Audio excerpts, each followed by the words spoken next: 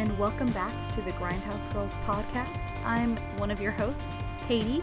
My co-host is Brittany, and this is a podcast about many strange and spooky movies. We cover a lot of independent movies and a lot of horror movies, and we do want to caution before starting the podcast that listener discretion is advised, and a lot of subject matter we cover is not appropriate for children and can be quite sensitive. So if that sounds like something that's up your alley, keep on listening. If not, thanks for stopping by. And on to the podcast.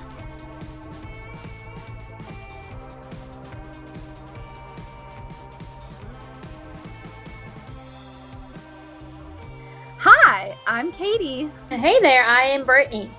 And this is the Grindhouse Girls podcast. It's a podcast. It is. And today we are filming episode 19. Oh my gosh. Huh? Oh my gosh. So we have officially been doing this over 5 months now, which I know people are like, oh, you do an episode a week. That's really, that math is like 4, 8, 12, 16, like maybe, okay, I'm dumb. Math is not my strong suit. What? It's been since April. We published the first episode in April, but we started recording in early April, and I don't think we put our first episode out until like April 28th or something like that. So, yeah, we've been recording since early April. I feel like maybe late March. Yeah, I feel like it was closer to late March because there's been, believe it or not, me and Katie were so ahead filming that I think we actually skipped like 2 weeks at this point too. Yeah, we did because we were like 3 weeks ahead, which is kind of nice because we can skip a week or two, you know, if one of us has something going on, as long as we film the next episode. And we just released our first guest episode. Our friend Lydia came on, and I think it's one of our best episodes. Oh, so yeah. Far, honestly. I will say, personally, I don't know if you agree with this, Katie, but my 2 favorite episodes, I love our, actually, I'll say 3 episodes. So I love our Deborah Peacher episodes. I love her Hereditary Midsummer episode, which is one of our first. If not our first, it may be our Even first. though it is our first, but even though I talk way too much during it. It's cringe-tastic. Katie didn't know to shut up in the first episode. It is hard. We are learning. We're still learning with every episode. I do love the Under Silver Lake and It Follows episode, and I did love our Portrait of a Lady on Fire episode. I think those are my top 3 currently. That may change as time goes on, but Portrait of a Lady on Fire is definitely my favorite one. That the resulting episode was probably the most enjoyable to listen back to as I was editing it. I still really like talking about Blue Velvet, but that's probably just because I really like David Lynch. Blue Velvet is like one of those movies. It's kind of like, okay, it's not the same, but I think Blue Velvet is a little bit similar to how I feel about Fight Club. Like, you have like a love affair with this movie, and you've watched it so many times, and then I come in and I'm like, what the fuck is going on? Like, you know? Right. Yeah, Blue Velvet. I do love Blue Velvet. I think Portrait was so good because, like, we had differing opinions, but respectful differing opinions. Yeah. So, like, and that's why I was laughing so hard, because Lydia was like, every time I was like, you know, I don't really like this, and Lydia's, like, face is just like, ah, and I was like, no, it's okay. Like, it's like, so funny. Like, as much as, like, the podcast is really about the talking, sometimes I miss, like, the visual cues that you have when we make certain looks. Like, if one of us says something, it's like, wait, what? Like, the wheels are turning in the head. Which, if I ever get back to publishing the episodes on YouTube, I probably won't publish the Portrait of a Lady on Fire because I didn't warn Lydia ahead of time to be like, hey, we might be like, I forgot. And then I was just like, you know what? That's unfair.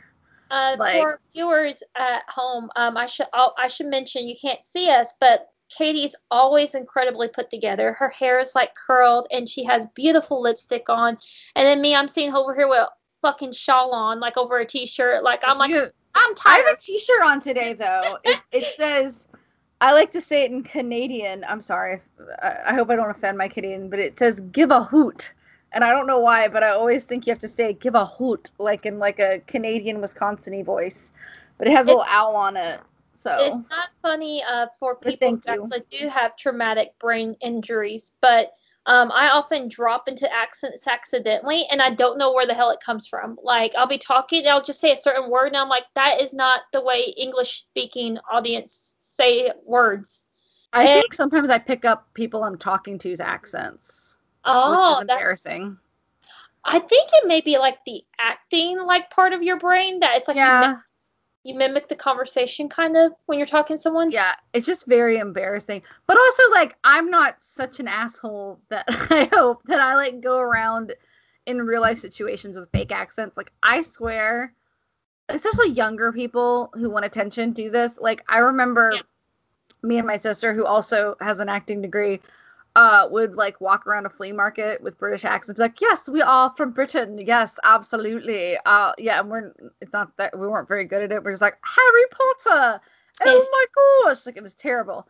Well, I was checking out of the Publix by my house this is years ago, I think, with my friend Elizabeth, and there was this guy, and he like I'm pretty sure he was pretending to have an Irish accent, and like, I feel really bad, but if somebody walks into my office or like my life in Alabama with a super like strong European accent, like an Irish accent or a British accent, sometimes they're just so good that I'm like, are you faking it?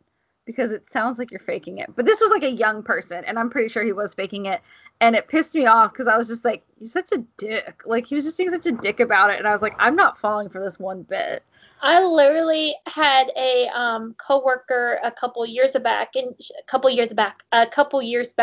she was a true Australian. And I feel bad because she was one of those type of women. She wasn't very conversational. She was polite. She could carry on a conversation with you if you were talking to her, but she did not go out of her way to have conversations. And she would say something, and people would be like, oh my God, just keep talking. I love your voice. And she'd be like, oh, yeah, thank you. Like, it was just like, I can't do an Australian accent very well at all. But good day, mate. People would just beg her to talk. Like, which is embarrassing too. Yeah. Like, I mean, I know they think it's complimentary, but like, I just kind of ignore when people have accents, unless like I think I know where it's from. Like, I'll ask them politely. I was like, okay, I have to know where's your accent from. But I usually save it until the end of the conversation where I've talked to the person and had an actual conversation. Like, hey. The puppies are getting excited. Don't worry, all is well. All is well. All is well. All is well. My nephew is about to be neutered because he still has a hunching problem, but it's okay. Yes. So the nephew, the dog nephew, not not your real nephew. Sorry, I should clarify. My human nephew does not have a hunching problem.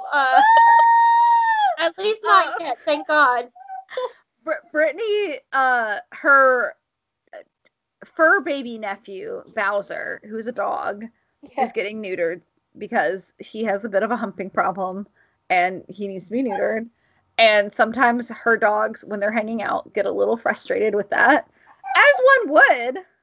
Yeah, it's kind of like, so it's very sad situation because Mabel, our girl, Mabel will like growl and let him know like, hey, leave me alone. But my dog Riley, my boy, he is kind of like very a soft touch, and he'll just lay there terrified with his eyes really big while Bowser's like humping his head, and I'm like, Bowser, no, get off. Like, why the head? I don't know. I think it's just anything that like he can make connections. So if they're playing, he has like his paws on his neck. He's like, oh, I can hump his head, and he just starts going for it. Oh my gosh, poor Bowser. I think he'll actually be happier after he's neutered because he probably won't like have the urge to hump people's heads. Yeah, exactly. And he's a good boy. He's very sweet. For our viewers who have no idea what he looks like, he is actually a Shar-Pei pit bull mix. So he looks like a pit bull with a bunch of fat rolls. Yeah, he's really cute. Like, I've seen pictures. He's adorable. And his head is huge. Like, when I say his head's the size of Canada, it's literally the size of our cat Canada, who's 15 pounds. So yes. He's a big cat. But he's cute. He's a sweet, sweet puppy. Okay, so Brittany picked the movie this week, but it was her second choice. The first choice was You're Next. Yes, but it's not streaming anywhere, and even though we've both seen it, we didn't want to not have it available for people to watch. Exactly, and You're Next is like a really good movie. I actually own it on DVD, but it felt wrong to It felt very, very wrong after we asked you guys to potentially rent The Invisible Man to make you rent something else. So we didn't want to do that. So we were talking, and of course, The Guest, which is our movie this week, was directed by Adam Wingard, who also directed Your Next, and it was written, and I forgot to write this down. I feel so bad. Simon Barrett. And he also wrote Your Next. Your Next is such a fun film. It has a very strong final girl character, which I am a complete sucker for. Yeah. So. Yeah, I saw Your Next many, many years ago when it was just on Netflix. And I think my friend Elizabeth suggested it, and we watched it with my boyfriend at the time. And we really liked it. I thought it was very surprising. Also, it brought, if you don't know who Barbara Crampton is, she's a pretty fearless scream queen, and she was in The Reanimator and From Beyond, which I haven't seen all. I've had a really hard time finding From Beyond, but she was in The Reanimator, and if you know about the very famous scene where a disembodied head tries to give head to a naked lady, she's the naked lady, and she's just kind of fierce and fearless in that movie, and she does a really good job. She plays she's like kind of a complicated character in Reanimator, but she played the mom in Your Next, and it kind of brought her out of retirement, which is cool because she's really a really great scream queen actress. I think she did a really good job in Reanimator, playing kind of an ingenue who becomes more fierce and fearless as the movie goes on. Yeah, anyways, so that was kind of cool. But so Simon Barrett and Adam Wingard write a lot of things together. The first thing that was big that they did together is called A Horrible Way to Die, which I've heard of and I've never seen. I haven't either. Yeah, and by the way, your video went out, Brittany. Oh goodness! Here I am. Here. There we go. Ah, there you are. Okay. There you are. Okay. So yeah, so they wrote that movie, Your Next, and then they also wrote a couple of, if you ever heard of the anthology series VHS. Oh my God, yes. Yeah, they did a couple parts of those, the first two, and apparently the third one's not very good. And they also unfortunately did the Blair Witch remake, which they apparently, according to an interview, if you've ever watched Red Letter Media, they have a series called Review, which I've been mad at them secretly because I was going to do a series called Review, and then they came up with it. I was like, damn it, Red Letter Media, all the good ideas. But it's fine. It's fine. They're amazing. But Jay Bauman interviews Simon Barrett because he came on their show about it, and he was talking about how they had actually agreed to do the Blair Witch sequel, or the remake, or whatever we want to call it, before they filmed this movie, which, if we haven't said it already, is called The Guest. The Guest. And they kind of agreed to do Blair Witch after Your Next. Then they said, but hey, we're working on this movie called The Guest, so we have to do that first. And the people that were producing Blair Witch said, okay, cool. And then they came back and did Blair Witch afterwards, which Blair Witch just came out in 2018, I think. I feel like it was something along those lines. It wasn't super long ago, but it wasn't brand new either. Yeah. I will say that I haven't seen the Blair Witch reboot. I'm not sure. I think it's a soft reboot, maybe. I think it's a reboot. Yeah. I haven't seen it, and of course it had horrible ratings. But I have talked to a few people who surprisingly did like it, so I need to watch it. There's some stuff that I've heard about that sounds very interesting about it, but I think it was more of an execution thing. And knowing this writing, directing team well enough, seeing enough of their work now, I'm pretty sure it was more of a, hey, it's a big budget movie and the producers are going to have more of a say in it than the director and the writer are. That's kind of what it sounds like to me, what happened, because all Simon Barrett said in that interview was, it wasn't how I intended it to come out. That's all he really said about it. He wasn't trying to be, because they were kind of nudging him yeah, we're not going to talk about that terrible mess. But I do think The Guest is a much more competent movie. And I it's been on my list for a very long time, and I'm kind of glad we picked it because like it was something I've been curious about for a long time, and it actually was on streaming, and then it went off for a little while, and then I think it just came back on recently because I had almost watched it a couple months ago and couldn't find it, but it's back on Netflix in America right now. Yeah, and it's really what I liked about this because I went into it blinded. I really didn't know anything about it because we talked about it and we're like, oh, let's go into this movie. Have no idea what it's really about. Yeah. We can make some assumptions based on the title. I actually ended up watching this one with my husband, with my mother, and with my brother, and it was a surprisingly good group movie to watch. Which I feel like some of the movies we maybe have watched together, I wouldn't necessarily say were good group films.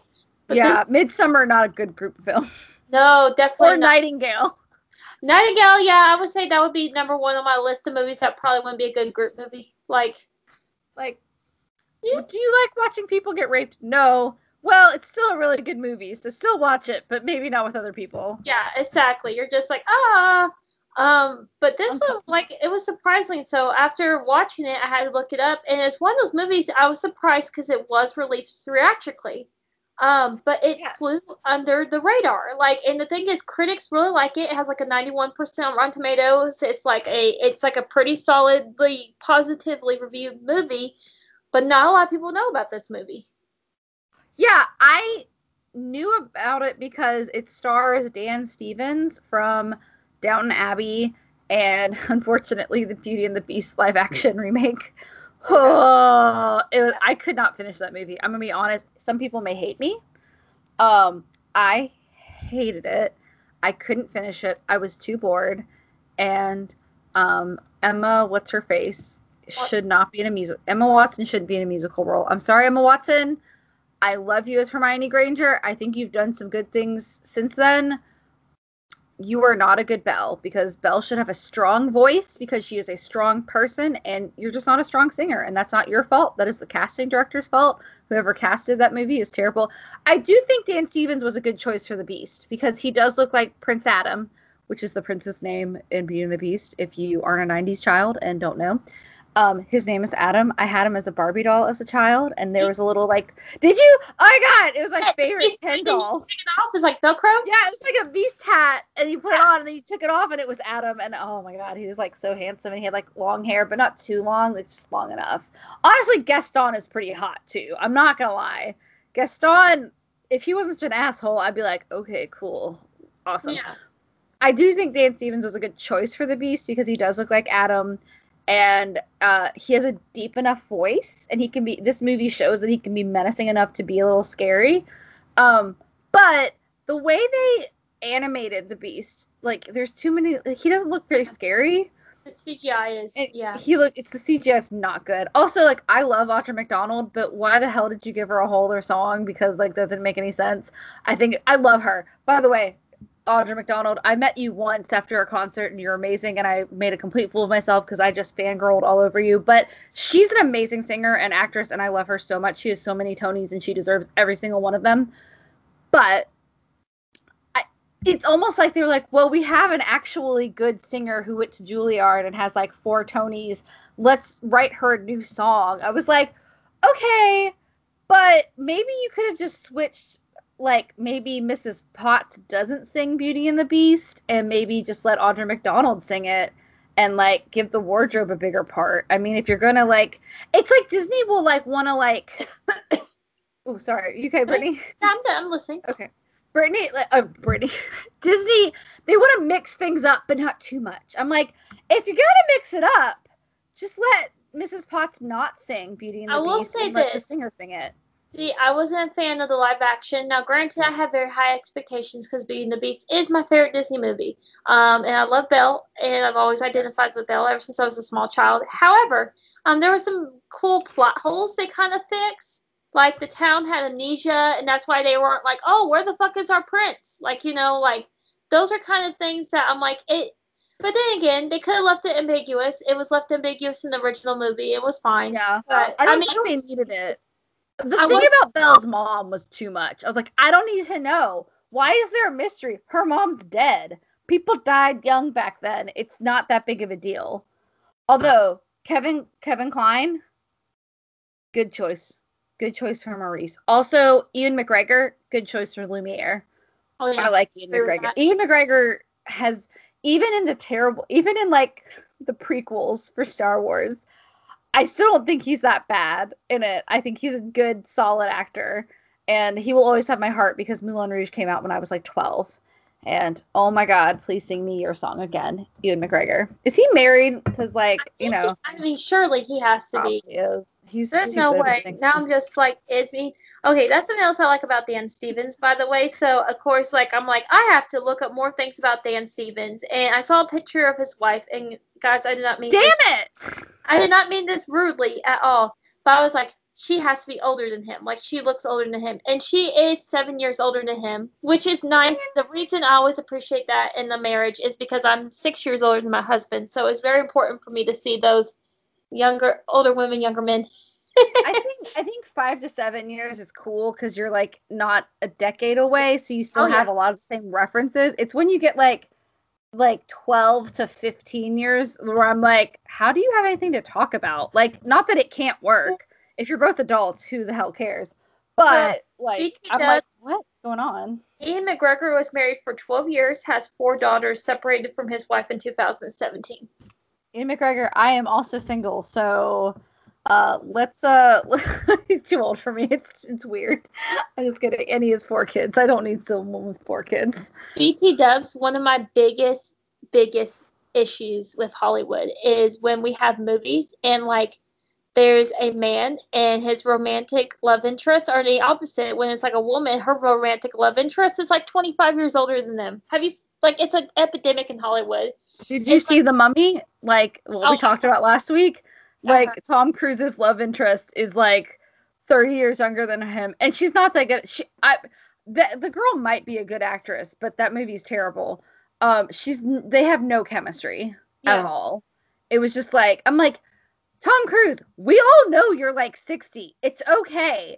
The thing is, Nicole Kidman, who, if you didn't know, Nicole Kidman and Tom Cruise were married for quite a while in the 90s until Nicole Kidman wised up and was like, Scientology seems like a scam.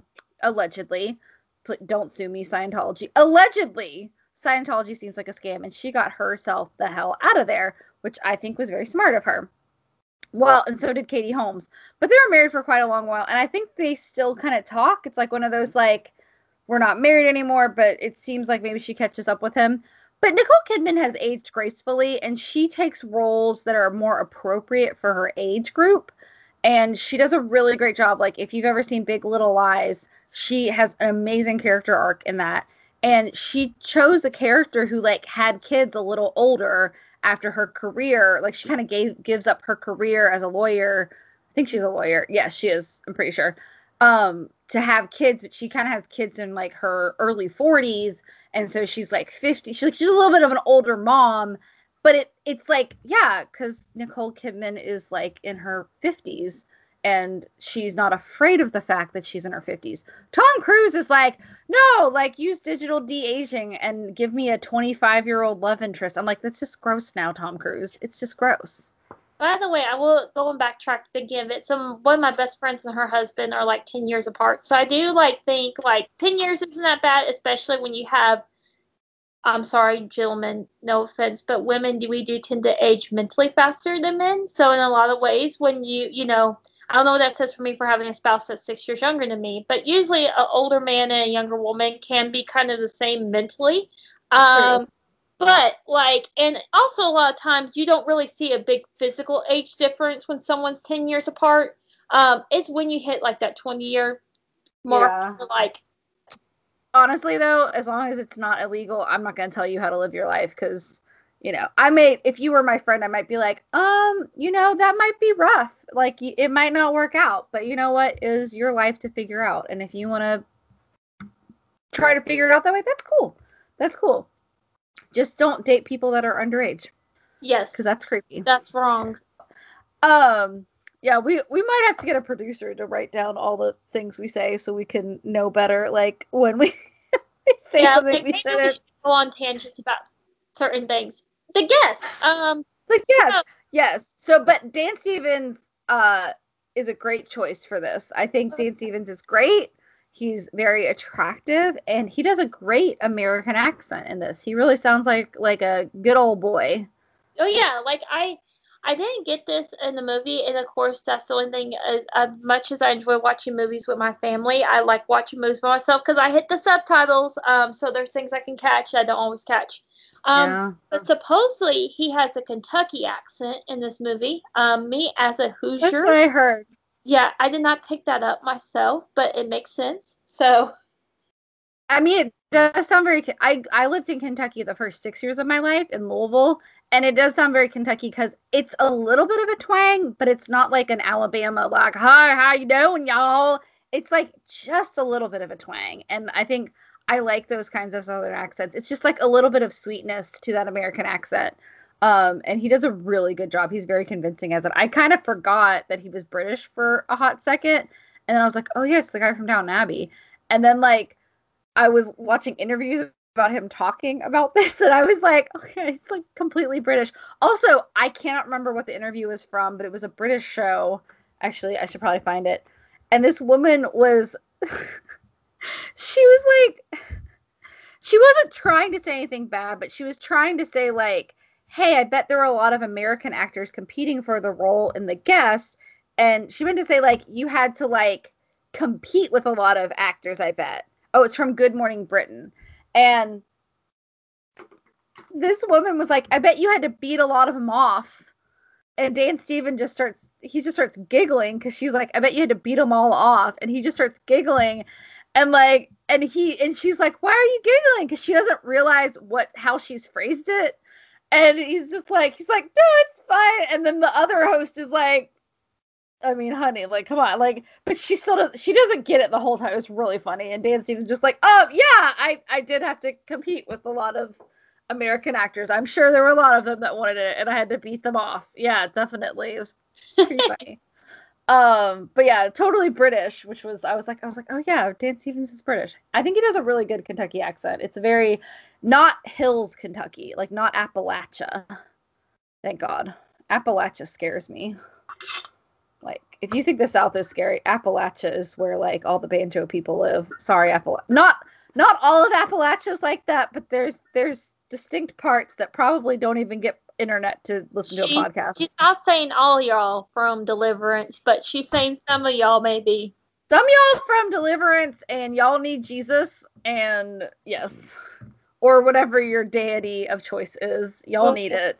When we talk about getting sued, these are the things that get us sued. Like the city allegedly, the city of Appalachia sends us a letter. What the fuck?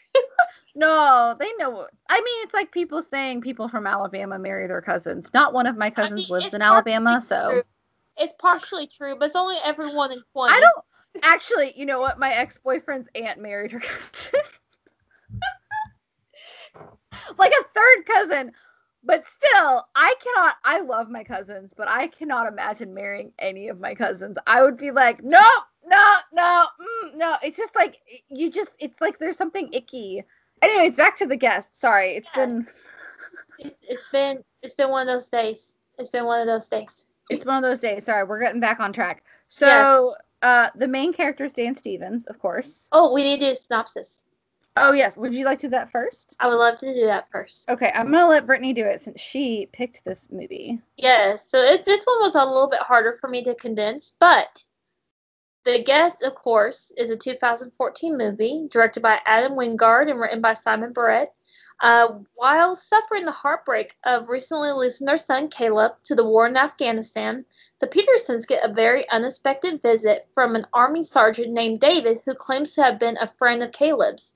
David is cool, calm, collected, and seemingly there to help the Petersons in any and every way possible.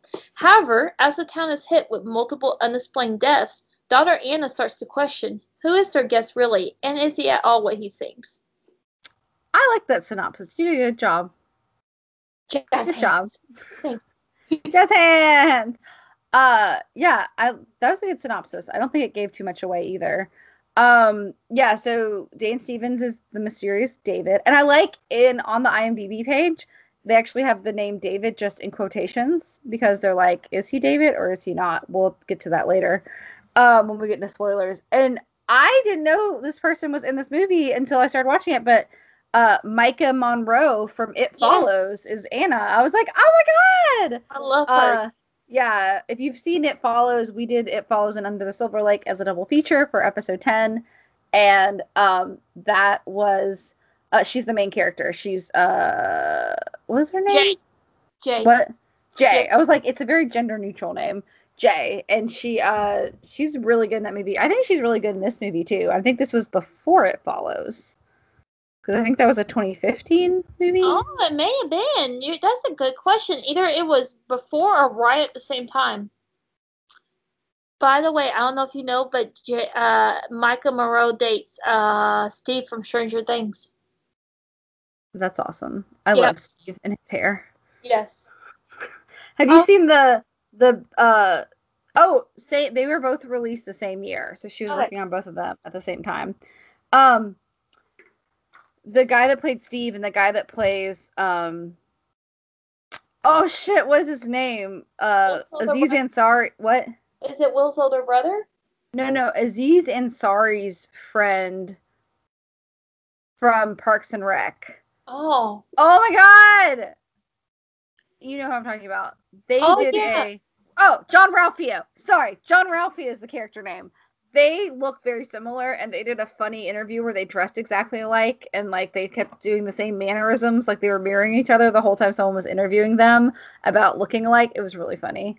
But I can't remember the actual. I think it's Ben. I think it's Ben something plays John Ralphio. Oh yeah, it is Ben. Yeah. Correct. Yep.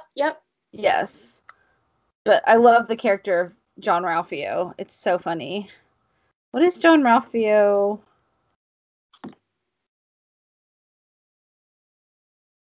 Ben Schwartz. That's who plays him. He's really funny. Anyways, but he and the guy that plays Steve look very similar. Anyways, and a lot of people, like, when they were watching Stranger Things, was like, is John Ralphio in Stranger Things? He looks a lot younger than John Ralphio, but he looks very similar. It's very funny. They both have a lot of hair. Yeah. Very good hair. Also, Steve became one of my favorite characters by the end of season 2. I was like, you know what? I like you, Steve. I didn't like you in season 1, but I like you now, Steve. Good for you, Steve. Yeah, I think it's funny. Someone, I forgot the actor that plays him. I follow him on Instagram. His name's Uncle Jesse on Instagram. But someone updated his IMDb page to say he has 4 children.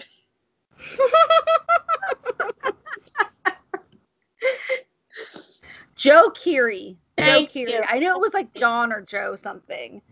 Because I was on Micah Monroe's Wikipedia, and it was like partners Joe Keery, and I was like, why is that name familiar? And it's because I've seen it on the Stranger Things title. Also, by the way, the guy that did the music for this, Steve Moore, I think also worked on Stranger Things, or Stranger Things was inspired by the music of this movie, The Guest. So the Duffer Brothers actually saw The Guest and used a lot of the 80s synth music from this movie in Stranger Things. It was a big inspiration, which I find interesting because it's such a smaller film in comparison to... Music also reminded me a lot of Drive. Like, so apparently I haven't seen Drive yet. Like, it's on my list. I hope we do it I'm saving it for the podcast. That's my excuse for everything now that I haven't seen. I'm like, I'm saving it for the podcast. But a lot of people say they have compared it to Drive, although I don't think the movie itself is very much like Drive. No. So much as just the music is. Mm-hmm. But they did also use the same kind of synthesizers as John Carpenter did for Halloween 3. It wasn't the exact same one, but it was the exact same model of synthesizers that they used for Halloween 3, which I actually like. Halloween 3 Season of the Witch. It's very different than the first 2 Halloween movies, which I also really like, but I honestly really like it. It's just different. I actually went out and bought it because I was like, I want to have the first 3, and then they get kind of stupid, and then I like H2O, and then they get stupid again. So I had a coworker at Walmart in Halloween 3 Season of the Witch was his favorite horror movie, and I was like, of course it is. I like that one though. I like it. It's fun. It's very different. It's kind of one of those movies that took Halloween's like name and moniker, but it has nothing to do with the other movies. Also, they didn't want Halloween to be about Michael Myers. They wanted it to be an anthology series originally, but everyone was so obsessed with Michael Myers that's why they did Halloween 2 as a continuation. But originally it was supposed to be just a Halloween anthology of movies taking place during Halloween and having different stories. But then everyone was like, I miss Michael Myers. And it's like, okay, well, we'll just... But you run out of things when you have the same villain in every movie. Oh, yeah. You know. But yeah, so we do have Micah Monroe. Also, the guy that plays the dad of Luke and Anna, who Luke is played by Brendan Meyer, by the way, who's a younger actor. He hasn't done a lot. He's done a lot of TV. Is the same guy that has the monologue in Seven, where he had to like fuck somebody with the knife dildo. I did not know that guy. Yeah, I didn't know that until I watched the Red Letter Media interview, and his scene is rough because he's like he sells that scene. He does a really good job. His name's Leland Orser, and I love the dad's character in this movie because it is, Simon Barrett said, like, it was written in the script that the dad has an alcohol problem, but like it's very subtle. And it's very believable because the dad's just always like, I'm about to get a drink. Is that okay? Like, it's one of those, like, you know that the parents have had talks about, like, honey, you're drinking too much. I'm worried about you. So then, like, he asks permission, but he's not really asking permission because he has to drink because he is an alcoholic. So I like the subtext of that, but I also like that this actor is very, like, good at comedic timing. So it's kind of funny. And you could understand how, like, that could exist in real life. I think he does a really good job. I think the mom does a pretty good job, who Sheila Kelly, who plays the mom, but she's kind of more of a background character. Like, she has like a good scene in the beginning, and then she kind of like, I don't know, she's a little more interesting than the dad, I guess, but the dad's a little more believable. She has a really great face, and I know that sounds weird, but she has like one of those faces you can read a lot of emotion in. I feel like when you're watching her acting, it's more subtle. Yeah. Apparently she's on The Good Doctor, and she was on Lost for a few episodes, which I love Lost. I think she's in more things because my mom kept just going, I know her from somewhere, and I looked up her filmography, and it seems like she's been in a lot of TV shows. Yeah. She looked really familiar, but I couldn't quite place her. And then I went and looked up her IMDb, and I saw an episode of her in Lost, or I saw a picture from it, and I didn't recognize the character. But maybe if I rewatched Lost, I would remember, because I have seen every episode of Lost. It's a good, even though it kind of fizzles out, I didn't mind the ending of Lost. Honestly, I know a lot of people hate it, but I honestly kind of thought it made sense. Yeah. But, you know, I do really like this series, especially leading up to it. The last season's kind of weird, but the first few seasons are amazing. Dubs, if you ever watch any, and I love movie lists, and I love TV show lists, and when you watch like the top 20 TV shows of this century so far, every single time Lost is in the top 5 every single time. Well, Phil. I mean, it was such like a rush, and like people watched it every week because it did keep you guessing, and I really think it's really good, and I think it's one of the reasons why J.J. Abrams is so like well known and well established today, is because Lost, people still talk about it. Yeah. Even if you hate the ending, people still discuss if they hate the ending or not. So I think it's a good show. The only other person, well, there's 2 other people that I thought of note, was Lance Reddick, who's been in a bunch of stuff. He's a very tall, slender African-American gentleman, and he has an amazingly deep voice. Yes. And I think he does a really good job. He played, I can't remember what his character's name. Richard Harper. I'm talking about the actual guest movie. Are you talking about another TV show? Oh, no, he was in American Horror Story, and I can't remember what his character's name was, but he, like, I think it's Coven season. He, like, takes somebody from beyond the grave. He's, like, some kind of magical person. He's like Papa Guinea? Papa. I think that is him. Is he got a lot of makeup and, like, dreads and stuff? Yeah, he's wearing a lot of makeup. Yeah, he's the one that Marie Laval, like, gives the babies to. Yes. Let me see. I did not recognize that was the same actor. Yeah, like, here's this, not that you guys can see this, but Papa Legba. I was like Papa something. Yes, he does a really good job of playing villains, even though he's not really a villain in this movie, because like he just has this way, like he looks really normal when like you see him in everyday life, but if he just tilts his head enough, he looks really intense and scary. And also he was on Lost too, but I can't remember his character exactly. I do remember him being on Lost, but I can't remember exactly his character because it's been years. I had no idea. I think he has like almost like I don't know if regal's the right word, but there's like he has like a posture to him that like he does. He has beautiful posture. Mm-hmm. I just like he's in so much stuff, and I was trying to look up, and I was like, I mean, he's just one of those people you see and you automatically recognize. You're like, oh, I know that guy. Even if you don't remember his name, you're like, I know that man. He's kind of it's kind of like if you see Flo from like the Progressive commercials, like I know her. You're like, I know that face. What? But no, but I think Lance Reddick does a good job in this movie. Even though one of the negatives comes into place for me, like when his character appears, it's not him, but the situation. But we'll talk about when we get into spoilers. And then honestly, my favorite character that popped up was Joel. It's the actor's name is Joel David Moore, who plays the kind of goofy friend Craig. And so Joel David Moore is in one of my favorite television series called Bones, starring David Boreanaz from Angel and Emily Deschanel, who's the sister of Zoe Deschanel, the daughter of, I can't remember their mom's first name, but their mom is also in Twin Peaks, by the way.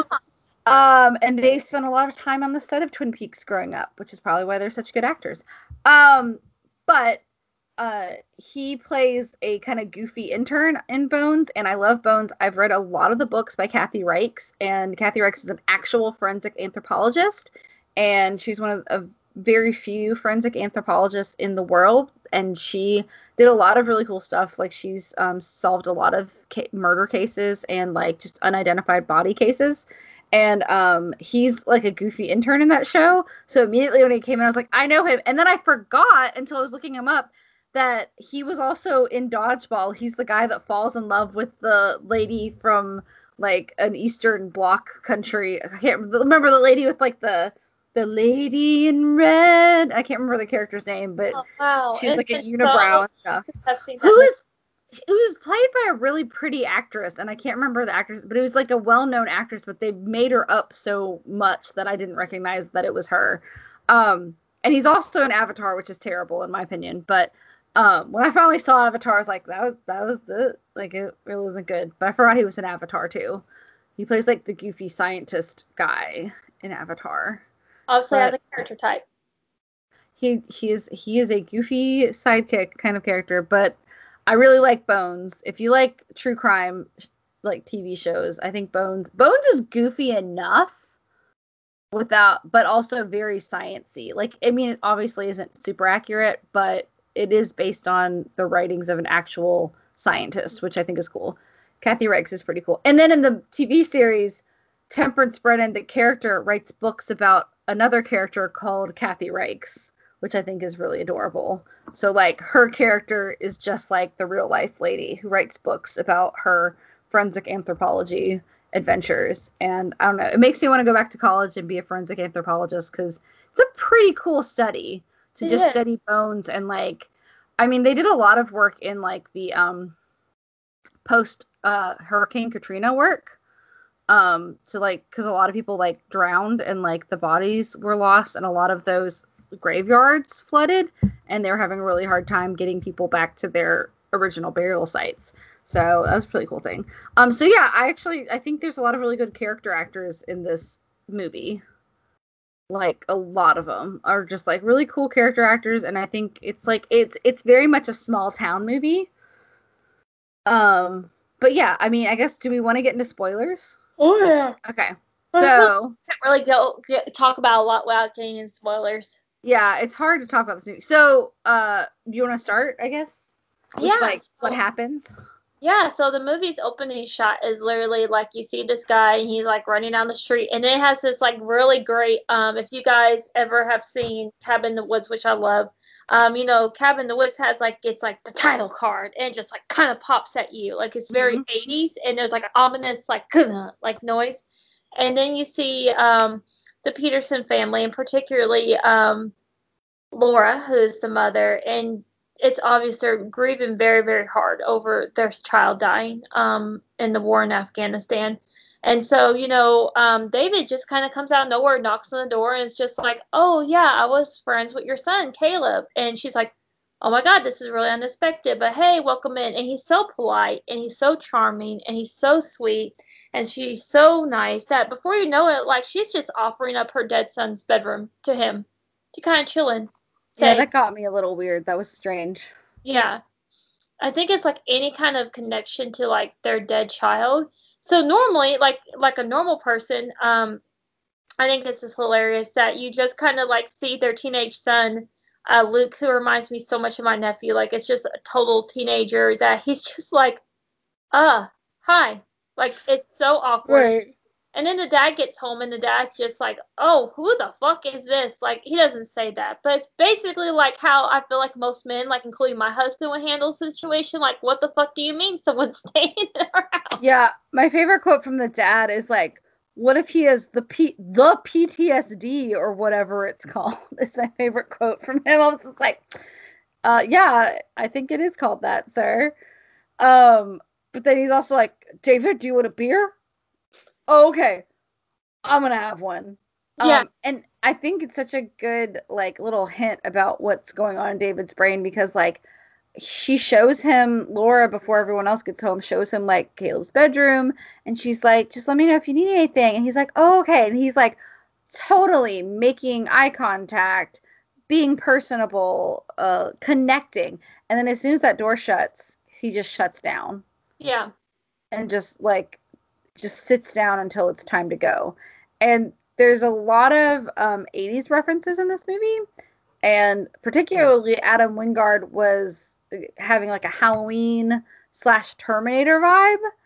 Whereas like Simon Barrett went to do a much more serious drama about like this kind of situation where a family's lost their child. But in his original one, David actually murdered their son in Afghanistan and then was coming back for revenge. But then he was like, nobody wants to hear this story because it's too depressing. So he ended up like kind of merging the two stories together, which I think was a smart idea. I think it would have been really depressing. Yeah. I like the idea that's taking place during like the month of October. It's probably, if I had to guess, the movie probably takes place over like maybe a week or so at the most. And it's taking place, so you're having these very like normal kind of movie conversation and events moving along, but there's a there's a Halloween element. So they're like talking, but there's jack-o'-lanterns or there's pumpkins on the table, or events are happening at Halloween parties, and it's fun. Like it's just like that little added peppered element that kind of makes it really fun too. And there is for it not being Robert David Mitchell who did it, follows much like It Follows, that also of course starred Michael Monroe. It has a very timeless element to it. Yeah, there's not a whole lot of like technology present, which I think is definitely a plus for the movie. And it is like it's kind of an homage to 80s movies, but they didn't want to set it in the 80s because it's been done. And also like they didn't want to like film grain it. I kind of respect them for that, because a lot of things will be like, oh, it's an 80s homage, but they'll just stylistically do that. And I'm definitely directly quoting from Simon Barrett. But like it does, like, you can do that. But like look at Stranger Things. There are parts of Stranger Things that are kind of stylistic to the 80s, but it's its own thing, and it's filmed on cameras from nowadays, and the editing techniques are from nowadays. Like if you rely on style only, it's not going to be any good. It's kind of like Quentin Tarantino's worst movies are still look cool stylistically, but are kind of like just kind of weak plot wise. Yeah. Whereas like his stronger ones have really good characters. Even like Once Upon a Time in Hollywood, I don't think is his best movie, but I think it's really, really, really good. Yeah. It has really good characters, but I think if you took a couple of those, like if you didn't have such a good performance by Brad Pitt and Leonardo DiCaprio, I would say Margot Robbie, but she's hardly in the movie. Her scenes that she is present for, I really, really like. I think that's everyone's complaint about Once Upon a Time in Hollywood, is like We wanted more Margot Robbie because we want to hear more about Sharon Tate as a character, but they made her seem like she was like a main character, and she's really more of like a catalyst for things to happen than she is like an actual like main character. But I still like her performance as Sharon Tate. I think she did a really good job, and I really liked seeing the scene where she goes into the movie theater. It was just like endearing and sweet, and makes me just so sad for what happened. Like actual clips too, because I think the director would just have Margot Robbie repeat the clips versus once again reminding the audience that Sharon was a real person. Right. Yeah. And and her family gave that movie their blessing too. Whereas they did the murder of Sharon, or the haunting of Sharon Tate, starring Hilary Duff, who I don't have hate for Hilary Duff. I think a lot of people like are kind of mean towards her. I think she's kind of like a Tom Cruise, given the right circumstances. She can do a solid job. And I think, she did work really hard when she was younger in Hollywood, especially like on Disney Channel. That must have been tough, but I don't think she's a good dramatic actress. And I think The Haunting of Sharon Tate, which they're also doing the murder of Nicole Simpson Brown, the same director is. I just think it's like true crime porn. It's like, I watched the whole series of I'll Be Gone in the Dark, and I cried. It's great. Did you finish it yet, Brittany? Oh, I have to renew my HBO. So okay. I love my husband, but that's not his strong suit, is realizing his wife loves HBO dearly and does actually watch it. So yes, it's one thing like I cannot live without. Once I got HBO, I was like, wow, why did I go so long without it? But I'll Be on the Dark, like it goes into the murders, but it's so much about the victim's triumph over this monster. And I prefer true crime stuff like that. And I think Once Upon a Time in Hollywood, even though it's fictional, also does that because there is a triumphant bit at the end. And I love it. And what I love too is so I'm very the Sharon Tate murders, the Manson murders are actually, they have a special place to my heart because my mother was actually a child and she was in Hollywood, she was in California vacationing with family at the time. And when Sharon Tate was murdered, it was kind of like the end of innocence in a lot of ways. And my mom, she's like, she remembers very vividly that, like it was all over the news what had happened. And they literally shut the state down. Like they weren't wanting people to go outside or anything. And so my mom has very vivid memories of this from a child. And I think about this. I think about this poor woman. And I read before that, every time one of the main Manson family members was up for trial to possibly get like a pardon or like parole board hearing, parole hearing, exactly. Sharon's mom always went to every hearing, was there for her daughter, and then when her mom passed away, her sister started going to every single. And her sister's the one that gave permission for Tarantino. Too. Her sister spoke out against The Haunting of Sharon Tate. She's like, this is despicable. Because it is. Yeah. It really is. Like, you should be ashamed of yourself. I don't really remember how we got into this. Stylistic movies. I'm sorry. Yeah, we were talking about Tarantino and like the kind of 80s and the 80s look. Stylistic homages. Yeah. So but so it's like David is very, very easily infiltrating this family's life. And then, of course, they're like, oh, well, you got to meet our daughter, but she sleeps during the day. She works at night. So you'll meet her later. And so meanwhile, in this time, David's actually establishing like a strong relationship with every family member separately. He's like infiltrating them and kind of creating a special bond with every one of them. And especially Luke, who is the brother. Yes. And they really set something really beautiful up with Luke, where I'll go into it when we get to the ending, but like they set up this great arc where it comes back at the end with Luke, and like how Luke really trusts David, and even Anna trusts David too, even though she's more skeptical, because she even ends up like, she has a conversation with her boyfriend right after meeting him, and she's kind of like, he's like, oh, you like the new friend? She's like, no, I said he was nice. I didn't say I liked him. I said, I think he's nice. And that's all I'm going to say about him because I just met him. So she is the more skeptical person, but even she invites him to come to a party with her that ends up being at Craig's house, the goofy guy. And is her friend Kristen, or is it Kristen? Yeah. Is her friend Kristen Craig's sister, or they're just all friends? I couldn't figure that out. Friends. Okay. Yeah. Which I watched it 1.5 times. I ran out of time to finish all of it a second time because I just had a lot of stuff going on this week. But I did watch it 1.5 times, and I watched a couple interviews just because they were shorter. But Kristen ends up like David kind of protects her from her ex-boyfriend who shows up randomly at the party, and she ends up sleeping with David. Yeah. And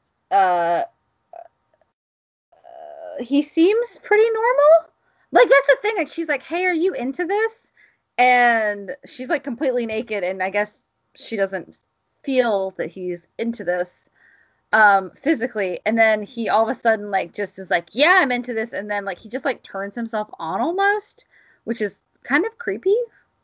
Like, it's almost like he flips a switch inside himself that like, yeah, I'm interested in this now. Well, I thought it was also, now that you mention it, I didn't think about it being the flip, like the switch being flipped, but that makes sense finding out the later events of the movie. Right. I was thinking that when he restrained her, suddenly it was like, because he flips over and he restrains her arms, it's almost like, okay, now it's sexy that I'm like more in charge. Yeah, that could be it too. I think your version of what you think is going on, I think actually may make more sense too. It's like I think Simon Barrett meant for him to be like a true sociopath, psychopath kind of person, because like you think about Ted Bundy and how he was charming and he had a girlfriend who had a child and he took care of that child. He never hurt the girlfriend ever. Like if you've seen the Zac Efron movie, and I can't remember I know there's a stranger beside me, but the ex-girlfriend also wrote a book about her life with Ted Bundy. And I've heard her in interviews before, and it is so disturbing because she's like, I mean, like, he was great with my kids. I mean, he did eventually break down mentally, but he was very good at turning on a switch to be a person. Yeah. And then he'd turn off a switch and be a murderer. And those kinds of people are so scary because you never know what to expect, which is when you have an ex and they're acting differently, it's okay to be overly cautious with them and not give them the same trust you used to, because I think it's better to be rude than be dead. But yeah, I mean, I think they were going for more of that angle, although there's also more of a sci-fi angle, which I don't love about this movie. Yeah. Frankly. And I like the parts about David and the party because, like, he's kind of joking around with Craig. Like, Craig's like, thanks for your time over there, man. And he was like, what do you mean? You mean thank for me, but you're going to ask me to help save your ass, but you're not actually going to volunteer yourself to be in the army? And Craig's like, oh my God, I'm so sorry. And he's like, I'm just fucking with you, man. Like, he's very personable. And then all of a sudden he's just like, hey, can you get me a gun? Yeah. You're like, why can't you? One, if you're a soldier, why can't you get a gun? That was the first thing in my head. I was like, you should be able to get a gun. Yeah. Unless you did something bad. Because he says that he was in a hospital and that's why he wasn't discharged sooner, which is kind of the truth. He kind of doesn't lie because he was in a hospital, but it wasn't because of medical discharge. And then he and I think Micah Monroe's character, Anna, has a fight with her boyfriend because he wants to be in a band and tour, and baby, don't you love that I'm in a band? Yeah. And then she's like, fuck this shit. And she and David drive home, and he's like, oh, I like your music. And it's like she's in this tiny town and she's listening to like 80s synth rock. I know, right? Like The Cure and stuff.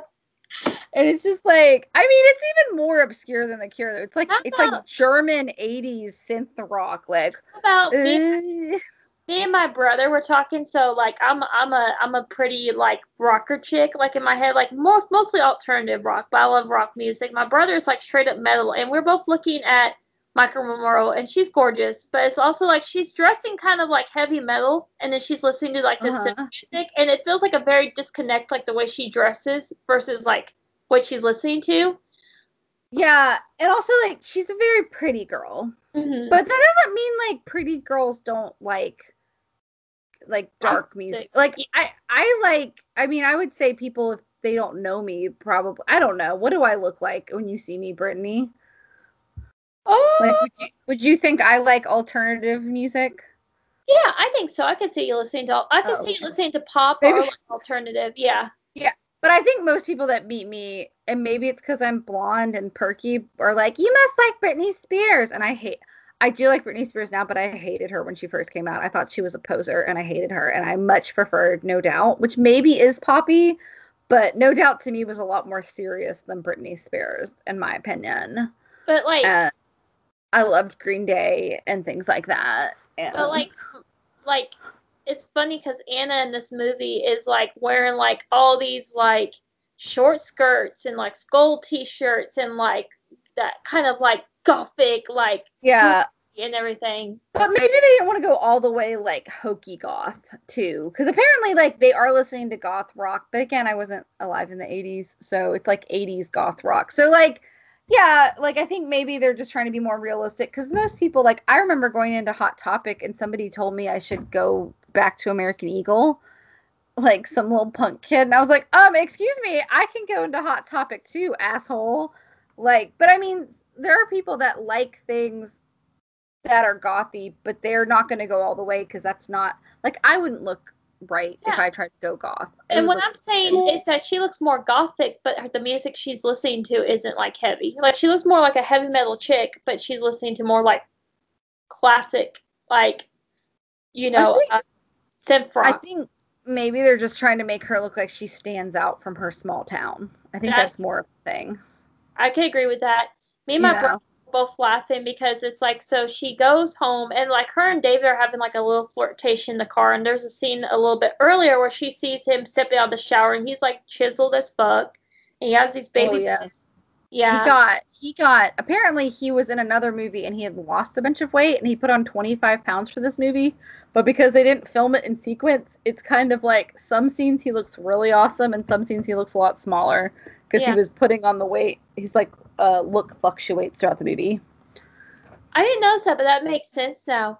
But Yeah. it's so funny because it's like they have this little flirtation in the car where he's like, "I like your music," and she's like, "I'll make you a CD." And then like me and my brother are both talking because like the night passes, you can tell it's morning because like the light it's coming through and it's morning. And we both go, she didn't take a shower or anything. Like she's waked up, her makeup is still perfect, her hair is still perfect, she's still in the clothes from the night before. And me and my brother was like, "Aren't you gonna at least change into pajamas? It's nothing else." So, Yeah. I do love that scene though where she's laying on her bed listening to the music she's gonna put on his mixtape, and what was the lyrics are haunted by your soul, and it just does one of those like cutaways from room to room. I love those kinds of shots where it's like bedroom, wall, other bedroom next door, and it's just David sitting staring into nothing on the bed, and it's very, very creepy. And also at some point he's like, yeah, I don't require a lot of sleep. Also, by the way, did you know that originally David was more of a cyborg than a person? Like no, I he did not like know that. it was more of a Terminator thing, and they were like, yeah, that's too goofy, we're gonna get rid of that. So he does not turn into a cyborg in this movie. Yeah, me too, because okay, here's where it gets goofy for me is when Craig takes David out to his like gun buddy, like to show him a bunch of guns in the desert. And actually I like this scene because David's very personable, and he's like, hey, I'll take it. And the gun guy's like, oh, the Beretta? And he's like, no, I'll take all of them. And he's like, oh, okay, well, hey, if you got the money, then I will make you a deal. And he's like, no, no, I'm going to kill you. But he says it so friendly, and you're like, what? And then Craig's like, hey, come on, David, that's weird. And I'm like, yeah, I mean, that's probably what someone would say. And then he just kills both of them. Yeah. And it's like really creepy. And I felt really bad for Craig. And then he frames Anna's boyfriend after he hears the dad say that he doesn't like Anna's boyfriend for the murders. And he also kills the dad's competitor at work. And so he gets a raise at work. When they're like sharing their beer together, the dad's like, oh, like kind of bitching about work. So it's like he is like essentially trying to help to hit this family, but he's trying to help them by basically murdering or framing people, giving them their lives. There is a scene we kind of skipped over, which I thought was really interesting because Taylor had literally the scene came on and Taylor goes, I saw this clip on YouTube. Like, he's like, I saw this clip of this movie before. Mm-hmm. And I don't know how Taylor stumbled on this YouTube clip, but he actually takes Luke to a bar where all these popular kids who have been bullying him are kind of chilling, and they're all drinking underage. And David kind of uses his knowledge of the law. So he basically beats their asses because they pick a fight with him, and they obviously pick a fight. And this is where I'm like, this was the moment that I'm like, oh yeah, I'm seeing a lot of Your Next, like the same directing and writing style, because there is a fluidity to the fluidity. Thank you, to the violence, because it's fast, it is sharp, and it is well choreographed.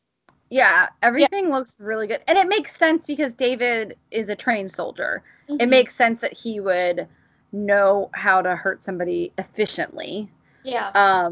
And so, like, it doesn't seem overly goofy that he's good at fighting.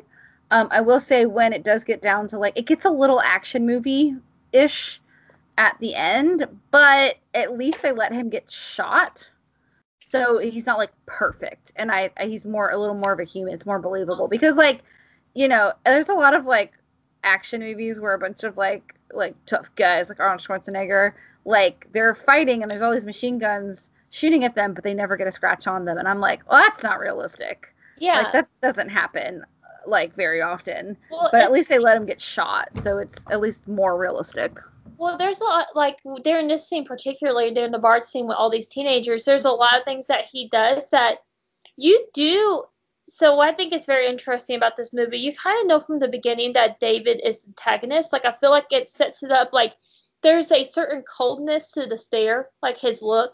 Oh, yeah. Yeah, you're, like, kind of like, you know he's the antagonist, but he does a lot of things that wins the audience over, too.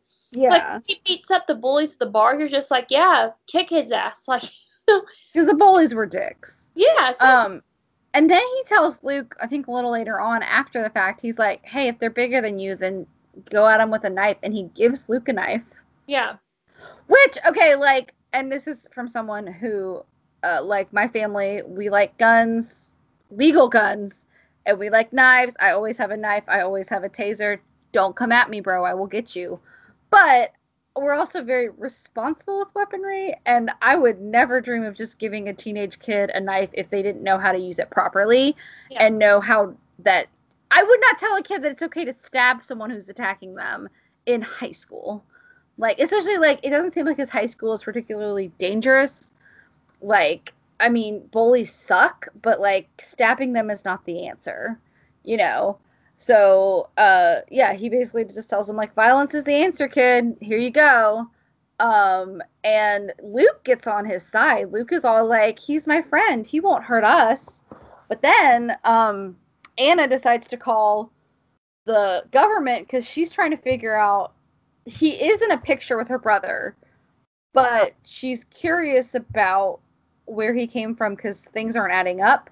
And she calls them, and you find out that the name of that person is technically officially dead. Yeah. But then it gets into goofiness because then they go to Washington, D.C. They have one of those, like, scenes where, like, and we're in D.C. and there's an important meeting going on, and Lance Reddick is like, oh, excuse me, I have to take this call. Something's come up. And that's a really bad Lance Reddick impersonation, but I'm a lady and I don't talk that low. But he's just like, I have to, excuse me. And, like, they're like, oh no, where is he? We have to go get him. And they don't give you a lot of exposition. But I kind of wish they had not had that scene, because I kind of would have preferred if Lance Reddick and his army bros had just, like, shown up out of nowhere, because I feel like it would have made you more sympathetic for David, because you wouldn't have maybe believed that they actually were from the government for a while until, like, something bad happened. I think it would have made the moment where David does turn against the family more powerful, in my opinion. And I think it was a little silly. I don't know if it was just, like, I don't know. Maybe they filmed it that way and it didn't make as much sense. But so I also, because my mom and my brother kind of had that problem where my mom literally goes, because my mom knew we were talking about this on the podcast, and she goes, one thing I have is like, I just want to know why he picked the family. And I told Mom, I was like, I really feel like during his conversation with Laura, is that he did know their son, and maybe they were, I'm not sure if I'm cobbling this together, if I actually heard it correctly, that him and their son were in the same program. He was there to help out the family, but at the same time, he also kind of has to eliminate anyone that may know who he is.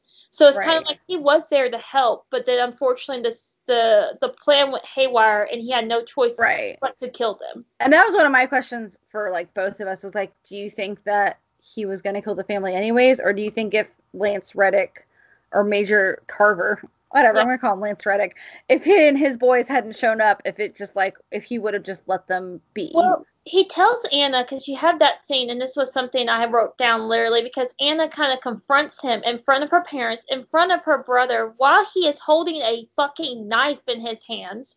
She's just like, he got who, and I'm like, who the hell confronts someone with a knife in their hands? Because it takes nothing. I know. I was like, I would have talked to my parents privately. I would have taken them aside. And I mean, I know she gets interrupted because her dad comes home, and when she's trying to tell them before he's there, and he's like, oh my God, my boss got murdered and now I'm the boss. Yeah. But I would still have been like, Mom, Dad, I need to talk to you privately. Exactly. And she doesn't, he's literally holding a knife, and he goes to the room afterwards, and this scene really stuck with me, because he goes, just give me a few days and I'll be on my way.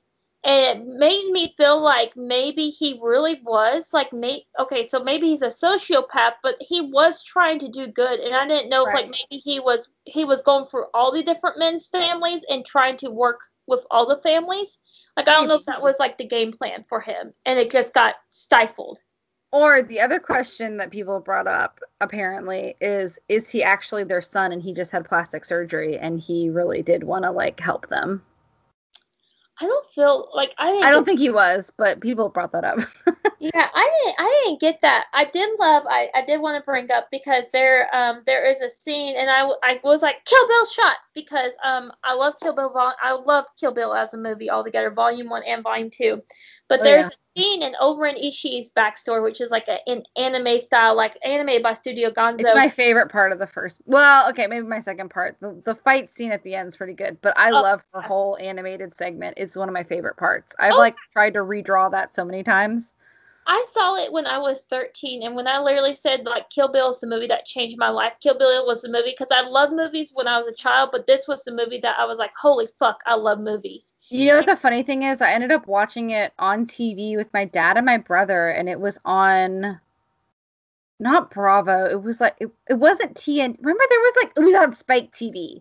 Oh, it was like a man hour, but I was like, this girl is cool. I love The Bride.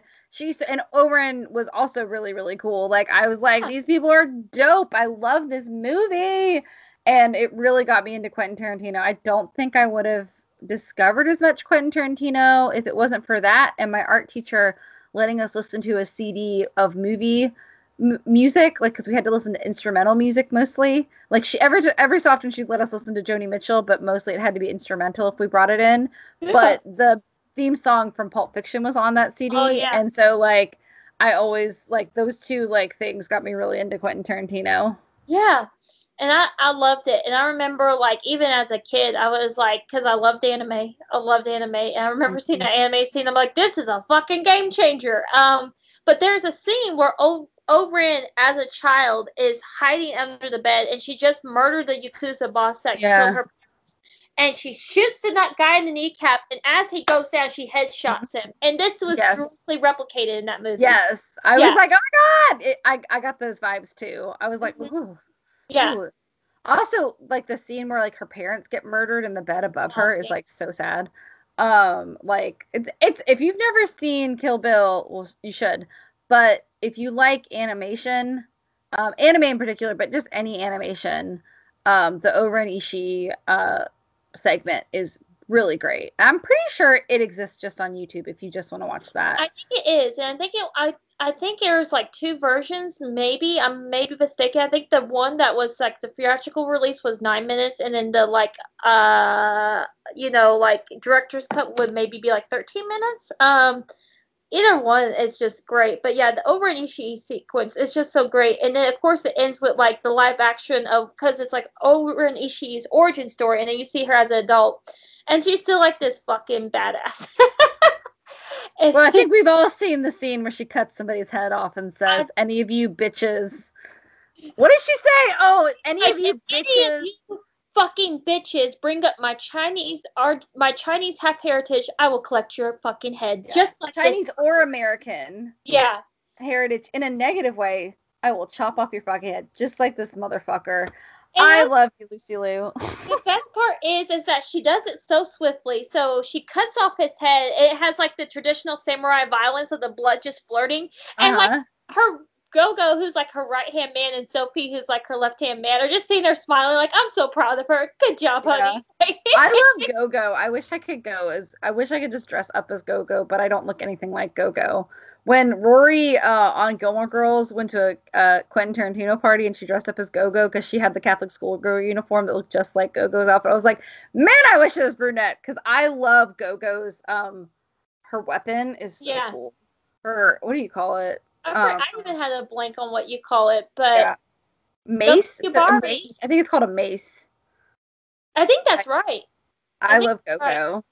I also love the scene where she just stabs the guy in the bar, where he's like, I want to fuck you. And she's like, really? And then I think he said, I want to penetrate you. And she stabs him with a knife. She's like, I just penetrated you. And then she just laughs like a psychopath. And you're just like, oh my God, what's wrong with her?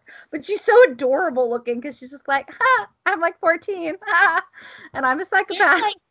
There's like so many great women like just very powerful women moments in that movie. So like one is awful and it's disturbing, but of course while the bride is comatose, she's basically prostituted out as a comatose victim, and the guy that does it, his name is Buck. My name is Buck. I like to fuck. I love it when she slams his head in the door and he's already dead, and she gets the pussy wagon keys and she's like, pussy wagons, you mother, and she just slams the fucking door again. Like I can't remember. I feel like the Spike TV version had to take the Buck and the fuck out. So it was like, hi, my name is Marty and I like to party. And they just like dub over fuck to party. And it's the funniest thing ever. That's the Breakfast Club with my mom on like TV. And I think there's a literal like, moment where Bender makes say go fuck yourself or something to that point, and it's like literally a dub voice and it says eat my shorts. Yeah, I love dub overs. There's also a part in The Big Lebowski where it's like, so you don't, I can't remember what the actual thing that John Goodman says, but it's like, that's why you don't invite a so-and-so to dinner or something like that, is what they replaced it with. It's like that's why you don't fuck a something and a something. It's been, like, honestly, I've seen the dubbed over version that's hilarious more times than I've seen the original version of that particular scene, because it's that hilarious, the dub over. So anyways, we should probably get back to the guest. Where were we? Oh, so we were, and I know that's our cue to, like, subtly wrap up probably the next half hour. Although, I would say, like, we're almost there, but we still got to go through, like, the twist and turn of the ending. Yeah, so yeah, it's really upsetting because it's like he kills her mom, and he even's like, I'm so sorry. Like, you know, he like says it like up into the very end. He's like playing it, and she's like, oh my God, you know, why are I after you, David? Like, what is going on? He's like, I'm really sorry, Miss Peterson. I didn't mean to get you all caught up in this, like, you know. And when he stabs her, it does feel like such a betrayal. Mm-hmm. Like, it does. Like, it's so sad. And it feels really serious in a movie that has a lot of very kind of fun, campy moments. And then he's driving off, and he sees her dad. He purposely rams his car into him, and he shoots him. And I think Spencer, the dad, is even kind of like, David, what? And he just kind of kills him. Like, yeah. That part was probably maybe the worst part. When he purposefully rams the dad, because I didn't understand why he had to kill the parents, but I was okay with it because, like, now you know he's actually a villain, like, and nothing will stop him. He is a Terminator. And I didn't know if you caught this, because literally, it was said that Major Richard Carver did say this to Anna. He said David is programmed to kill anyone that might compromise his identity, and he probably can't even stop even if he wants to. Which sucks. I'm like, why would you create something like that? Which she does say, but they do a good job of not over-explaining the situation, which I appreciate. But also, like, sometimes I want a little explanation, but I think it was smarter to not over-explain it, because apparently they did have more of a background written, but it was just like, just keep it a little mysterious. Yeah. And they said that you're exactly right. They did have more of a background to David's story, and it did not bode well with test audiences. They didn't like it. Yeah. Which I think it's fine the way it is. Because, like, both David starts to tell the mom before he kills her, and he's like, it's going to take too much to explain. And then Major Carver's like, when Anna's like, well, why would you train somebody? It seems really stupid to do that. And he's like, he's like, oh, never mind. It doesn't matter. And he's just kind of like, we just got to get through this situation, then we can talk about it. But I love that it kind of leads back to, so the parents are dead, the Major picks up Anna, then he goes to Anna's work where her friend Kristen, who he slept with, is standing, and not only does he shoot Kristen after he finds out that Anna's already left, but he takes 2 grenades he got from the gun buddy and just like rolls them in the restaurant. And I was like, oh fuck. And I don't know, there's something kind of comedic about that scene. Like, it's sad when he shoots Kristen, but then he's just like, and I'm just gonna roll some of these in there, and then he just kind of like darts out of there. And I was just like, oh, that's fucking terrifying, but also kind of funny the way he does it. Yeah. Also, nobody like ran to help Kristen. Yeah. But then as soon as what the hell? Like, because all the diamond patrons are like, yeah, I was like, wouldn't somebody like run to help her or something? Because he only shot her once, so she might have like survived if someone like moved quickly enough. But then like they do start moving when the grenades get tossed in, and then like that's all a distraction technique, because like, and I guess also like he doesn't want anyone to know where he is, and then he knows where Luke is going to be, so he's going to go kill Luke next, I guess. But Luke was on his side, so I kind of was like, why would you even bother killing Luke? Like, he hadn't. I thought the only reason he killed the dad was because the dad was seeing him drive away. Like, I think he might have let him live if he hadn't seen him that day. One of the most infuriating scenes to me is also how Luke sells his sister up the river, essentially. Oh my God, yes. Yeah, like so of course we skipped over very slightly how Luke defends himself against a bully in a very justifiable way. And basically, once again, David uses his knowledge of the system to get Luke, instead of expelled from high school, his sentence kind of reduced to after-school detention. Mm-hmm. And afterwards, Luke is like, hey, by the way, Anna, and Luke even cobbles together what's really happening, because he's like, hey, Anna doesn't think you're this person. And, I looked up your phone number, and it's attached to a plastic surgeon in California, which, I mean, it makes sense, dude. It's okay if you have plastic surgery and you're a different person. I still respect you. We're friends. And you see the look on David's face where he's like, this fucking kid just figured out everything. Everything. Yeah. Well, he's also, like, supposed to be very smart, too, so I guess that makes more sense. But, yeah, he just is like, yeah, my sister's looking up shit about you, so, I don't know what it is, but, you should probably watch out. And then, so, like, David has given him a knife to defend himself. He's an in-school suspension at a Halloween maze, which I thought was kind of cool. I didn't realize how Halloween-y this movie was until we watched it. I had no idea that it was taking place during Halloween, but this would be a good like October movie, because it's not heavy on Halloween, but it has like a lot of atmospheric Halloween stuff. But they're trying to get through a maze, and I love it because like the Major and Anna are like, she's like, oh, they always do a maze, he's helping, and you have to go through the maze to get to where they are. And they're like, how the hell do we get out of here? He's like, left, right, another left, 2 rights, and a left. He's like, okay. I have expected the Major to, like, just punch his way through the wall and get straight to him. I thought that would have been cooler, but apparently not. So they go to get Luke, and then David comes there, too, and they're trying to escape. And honestly, the maze stuff visually was really good because there's like a hall of mirrors and there's a lot of like trickery going on. Okay, by the way, I have to point out, so they're like in this small town, and I'm just like, what kind of small town high school has that kind of budget? Because it is like a pretty awesome maze. It is pretty awesome. And there's some really good sequences where like he's holding like a knife that he just stabbed the teacher with, which he just killed the teacher that was being a dick to Luke. So, oh yeah, Anna tries to call Luke to warn him, and the teacher takes his phone away. He's like, "I told you no cell phones." I was like, "Oh my god, can't you like see that it's his family member and pick up the phone for him? Like you dick." But yeah, so I do like the sequence because Anna, so Major, what's his face? Major Carver and the teacher are dead. And it ends up Anna gets the gun and she ends up shooting him. And she does not hesitate. And Yeah. I was like, that is what you do. When like, she knows what the stakes are and she's fighting for her and her brother's life. And the brother takes a little bit of convincing, but then I think once he starts like trying to choke Anna, he, is like, nope, I'm going to fight for my sister. And he ends up stabbing David with the knife that David gave him to protect himself. And David's like, don't be mad at you. It's almost beautiful. David's like, don't be mad at yourself. Like, this was the right thing. Thank you. And he gives him a thumbs up. And you're like, okay. But then, oh, also he was playing Anna's mixtape the whole time. Yeah, exactly. Which is weird. But sweet, I guess. I don't know.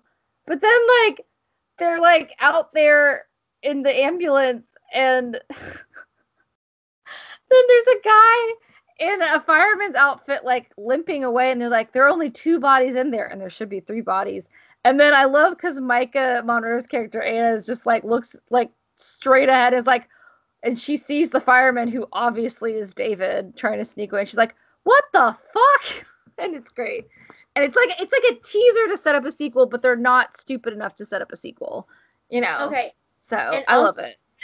I don't know if you ever, because me and my brother, when we were kids, when I say kids, I'm talking about like 11, 13, there was a movie called Ghost Ship. I have heard of Ghost Ship. Wait, is Ghost Ship the same one where everyone gets decapitated, or is that a different one? Yeah, and that's the opening scene of the movie. Yes, that's it's the opening so bad. scene. It's so bad. Oh my god! But it was like we loved it when we were kids. We loved that one and 13 Ghosts. But we loved that movie. But Ghost Ship has a very similar ending, and we were like, Ghost Ship, like.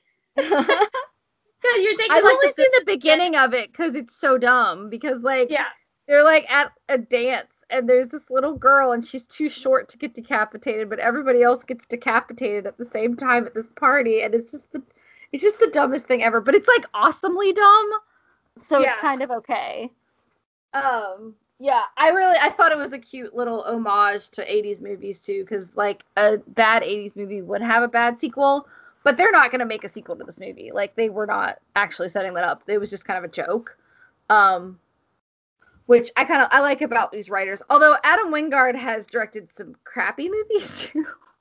But I think Simon Barrett seems to be like maybe a little more mature than Adam Wingard is in his creativity, but they seem to work well together, which I like. And apparently they have a very good partnership where like he won't show Adam Wingard a script that's not fully finished, and he won't comment on a scene unless Adam Wingard is ready for him to see it, like after it's been edited. So, like, I think that's a good team kind of thing, because you do, like, sometimes you get so close to a project that you don't see the weak parts of it. And I think it's good to have somebody with, like, a fresh perspective, whether it's a script. What, like Montevallo's College Night. Yeah, that's what I said. It's like College Night. Or any original show you've ever been in. Like, you need to have outside opinions. Like, that's why they have people come and watch rehearsals, because there are just things that you don't notice when you're so in deep with that, and then people are like, why is this going on? You're like, what do you mean? And it's really funny sometimes too, off topic, on topic. So I directed, when I was in college, I directed a student written show. So it was written by another classmate of mine. So I was probably like a junior when she was a freshman. But I remember she watched the play and she was so upset over that I had disincluded a kiss, where in the script she had wrote, it was like in parentheses, it was like they kiss. So it was like an action, but I omitted it because like I didn't know it was of that much great importance to her. But she was trying to give the actors notes about how they should kiss. This was the day before opening. I was like, oh no, we're not throwing a kiss in there. So it's very, very funny as a collaborative art. Also, what certain writers may get really stuck up on. I think she was overall happy with my directing results. But yeah, it just when you're talking about completed scenes, I'm like, yeah, it just kind of flung me back to that memory a little bit. Yeah. And I've been in shows where like I had to, like I was in a show written by not Lydia, it was another show I was in that was an original show. And I actually really liked the story, but the vernacular that my characters' lines were written were just not natural feeling at all. And it's a person who's kept writing, and I am confident that they've gotten more comfortable with writing like dialogue. Like their stories were really good. Like they wrote a couple plays, and I really really liked their stories. But sometimes like acting, sometimes writers like don't write things the way people actually talk, and it's hard as an actor to make it sound natural. And I kind of just, they didn't care. They did not care. But I completely changed how my character said a bunch of lines, and they ended up rewriting it when they finally submitted the script to like, and that's why you need to like work plays out in real life. I've done the same thing. Like sometimes you just write things and it doesn't make sense in practice. And that's why you have producers and assistant directors and editors to make things make more sense. Yes, and I would agree with that. And that's why theater and film should be a collaborative effort. Yes. Definitely. Yeah. Definitely. I agree. So do we want to go, is there anything else we want to talk about? Final thoughts? I think I kind of hit on everything personally. I like this movie. I think it was fun. I don't think it's something that takes itself too seriously, and I feel like I didn't have to take too seriously. Like it was a good movie. I enjoyed it. Everyone I watched it with enjoyed it. It didn't keep me up with any heart-pressing questions. It didn't make me depressed and wonder what was life about. Like I don't know. It's just a fun movie. It's definitely it's like a popcorn flick, you know? Yeah, I would say it's more of a fun movie than I thought it was going to be. I thought it was going to be much darker, and it ended up being much more fun. I think the only thing I really didn't like was like it got a little like there was like a couple shootout scenes that were a little actiony that I wasn't really into, but it ended up being fine because the whole movie didn't end up being that. It was just kind of one scene, and I mean, that's probably in the Army Washington, like the Washington D.C. like official government thing. I kind of wish they just cut that part out, honestly. But it wasn't like it didn't ruin the movie. I just think I don't know if they added it to make more sense or what. But I will say the writers said that the writer and director, the creators, kind of said like we did want something to ramp up until it was going off the rails. Like we understand that the ending goes off the rails, but we were trying to make it earned. I think it's pretty earned. I think it's a little silly, but not too silly. Definitely. So I like it. I would give it definitely like, I would give it like a solid like 5.5 out of 10, like maybe a 6 out of 10. Like I don't think it's brilliant, but I think it's a solid film and you should definitely see it. Yeah. If you like kind of horror movies, Halloween movies. I would say like a 6.5 or 7 for me. Yeah, I guess I'm being harsher. I don't know. Like, I don't think it was. I love the beginning, and I like the very end, but the middle was kind of a little silly for me, and it kind of took me out of it. I didn't really mind him killing the parents, which apparently is where a lot of people have a problem with it because he's a villain, and I think too often, like, we have horror movies where like everybody who's good gets spared, and I just don't think that's realistic. You know, victims are good people, and victims, I guess, can be bad people too. But, you know, a lot of times bad things happen to good people, and that's really sad. But, you know, I think it's more truthful. So I actually was okay with that part. But apparently a lot of people don't like that. And it's a movie, so I get, like, if somebody's, like, having a popcorn movie. It was a little shocking when he stabbed the mom. because I was like, oh man, did you have to kill her? Like that was. But it wasn't overkill. It wasn't like he stabbed her multiple times too. No, but he did like turn. You could hear that he was like trying to make it quick. Yeah.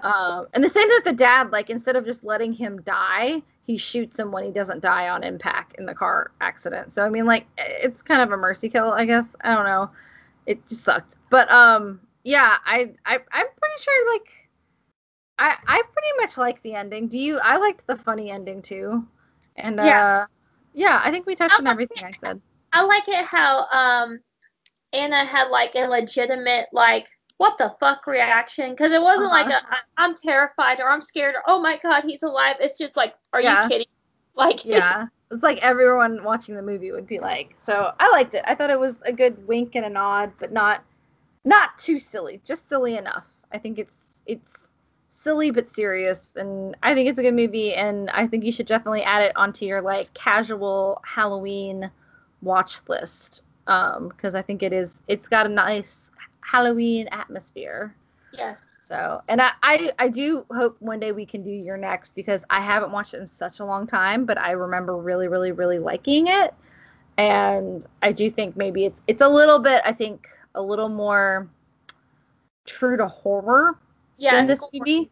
It's more gory for sure. Yeah, but it's also very, like, it's more of a black comedy that I remember, but also like I just remember really liking a lot of it, and I don't remember a ton about it. I remember loving it, but I hope we can revisit it, because, and honestly, like they haven't really done a lot together since the Blair Witch, so I hope Blair Witch didn't scare Adam Wingard and Simon Barrett away from each other, because I do think they're a good creative team, and I hope that they can come back together.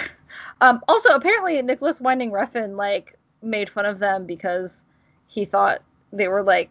Also, they were working on this movie for years before Drive was in production. This was already in production when Drive came out. So, but apparently, he was kind of harsh with them. Oh. But also, apparently, I got this from the Red Letter Media review about the guest. There is I need to watch the whole interview, but there's apparently an interview of William Friedkin interviewing Nicholas Winding Refn, and he's like, Nicholas Winding Refn's like, I think Only God Forgives was a masterpiece, and he's like, well, what do you call Citizen Kane then? He's like, I mean, it's good, and he's like, what the? And I think he says like, shut the fuck up or something to Nicholas Winding Refn. It's apparently very intense, and I really want to watch the rest of it. What movie did he think was good compared to Citizen Kane being okay? Only God Forgives. Oh. A movie that I haven't seen, but I added to the podcast list because I want to see. After I saw Neon Demon, I haven't seen Drive, but I've seen Neon Demon, and I really like Neon Demon. I really like Drive, and Drive is one of those movies. Okay, this sounds very fucking pretentious, and I do apologize. Drive is one of those movies that I saw it and I loved it, and then when so many people were like, I fucking hate Drive, it had no point. I was like, oh, I'm a critic. Like this is like one of those things that made me realize that, oh shit, like I don't like what most people like. So yeah, I can't remember what movie made me feel like that, but there's a bunch of movies that I was just like, and it's just like, that's when I realized we needed a podcast, because I kept boring my coworkers with like, hey, did you see the latest French cinema film? Or, oh, did you see the original Old Boy? Not the American remake. Did you see they're like, yeah, I liked the remake. I was like, no, like the Korean version. Yeah, like the remake's terrible. Like, but it's Spike Lee. I'm like, it's not a good Spike Lee movie. If we ain't talking Odaisu, I don't want to talk. Odaisu. I love that movie so much. I mean, it's so fucked up, but it's such a beautiful movie. Yeah.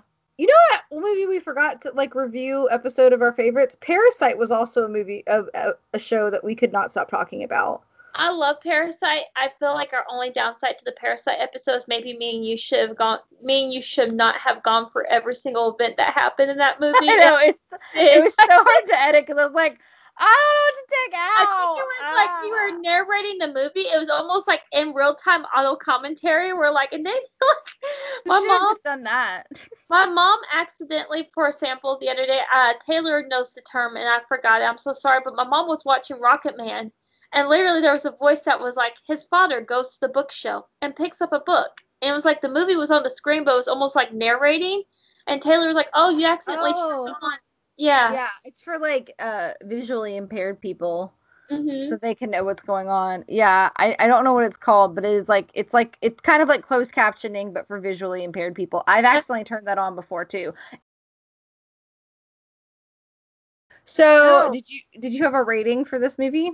I did. I don't know if it's the best one, but I did rate this one T for test subjects and thumbs up. Oh.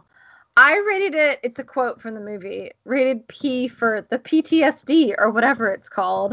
Because I don't know why that. What? I like it. Okay, you want to go with that one?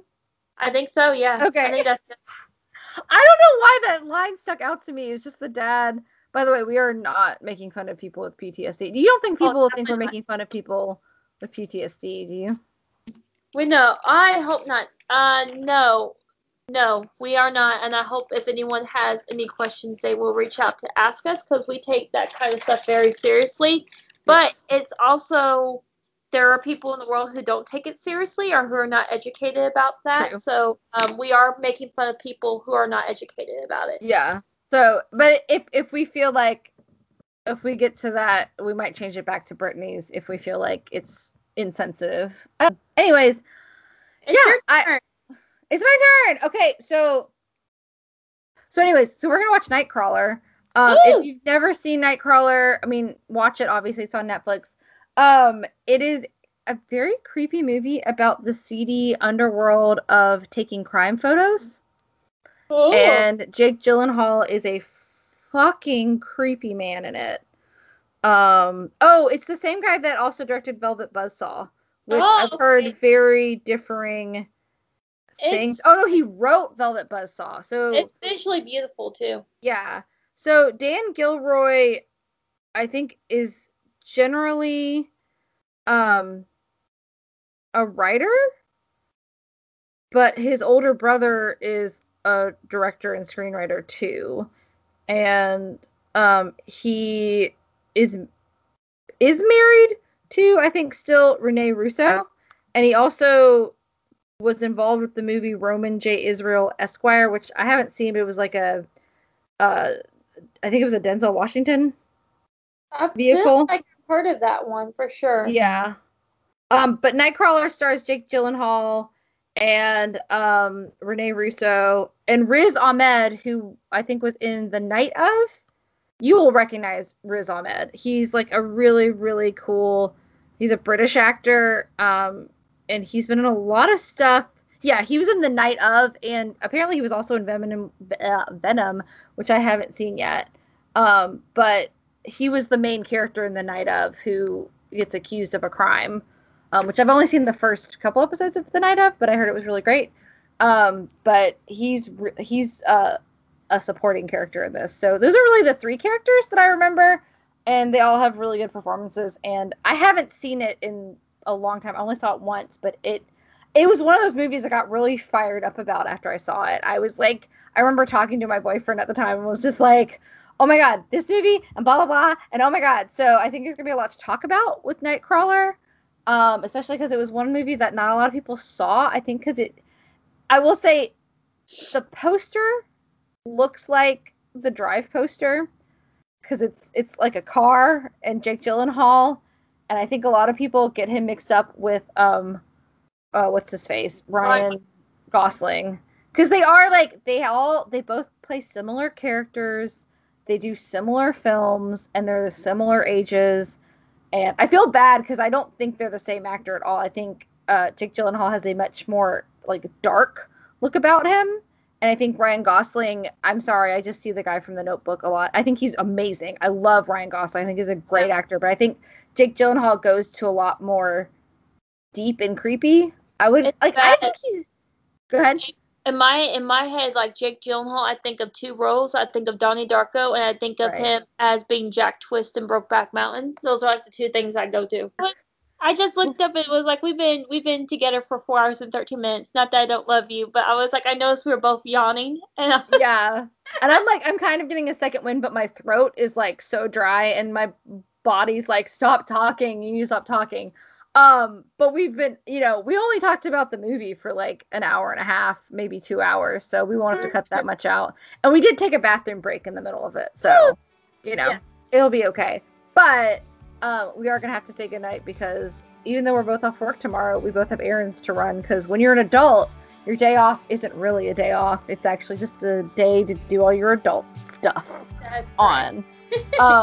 But we're gonna watch Nightcrawler and talk about it next week. I'm really excited because, like I said, I remember having a really positive experience watching it, and a real visceral experience. I wouldn't even say positive because it is kind of a horror movie. It's a movie that kind of toes the line of being horror and thriller. I'm not really sure what to call it. I think it'll take me watching it a second time, but I had a visceral reaction to it. I really did enjoy it. Also, I had a dream that the movie Raw was back on streaming, and I don't know if it is, but God, I hope it is because I can't wait until we can do that movie because I loved it. And I don't think you've seen it yet. I haven't. It's so good. But yeah, so we're gonna say goodnight. Good night, y'all. Stay spoopy. Stay spoopy, y'all. Stay spoopy, y'all, and we'll see you next week. Good night, Brittany. Good night, Katie. Till next week. Bye. Till next week. Good night. Mwah. Bye. The Grindhouse Girls podcast is a production by Katie Dale and Brittany Ray and edited by Katie Dale.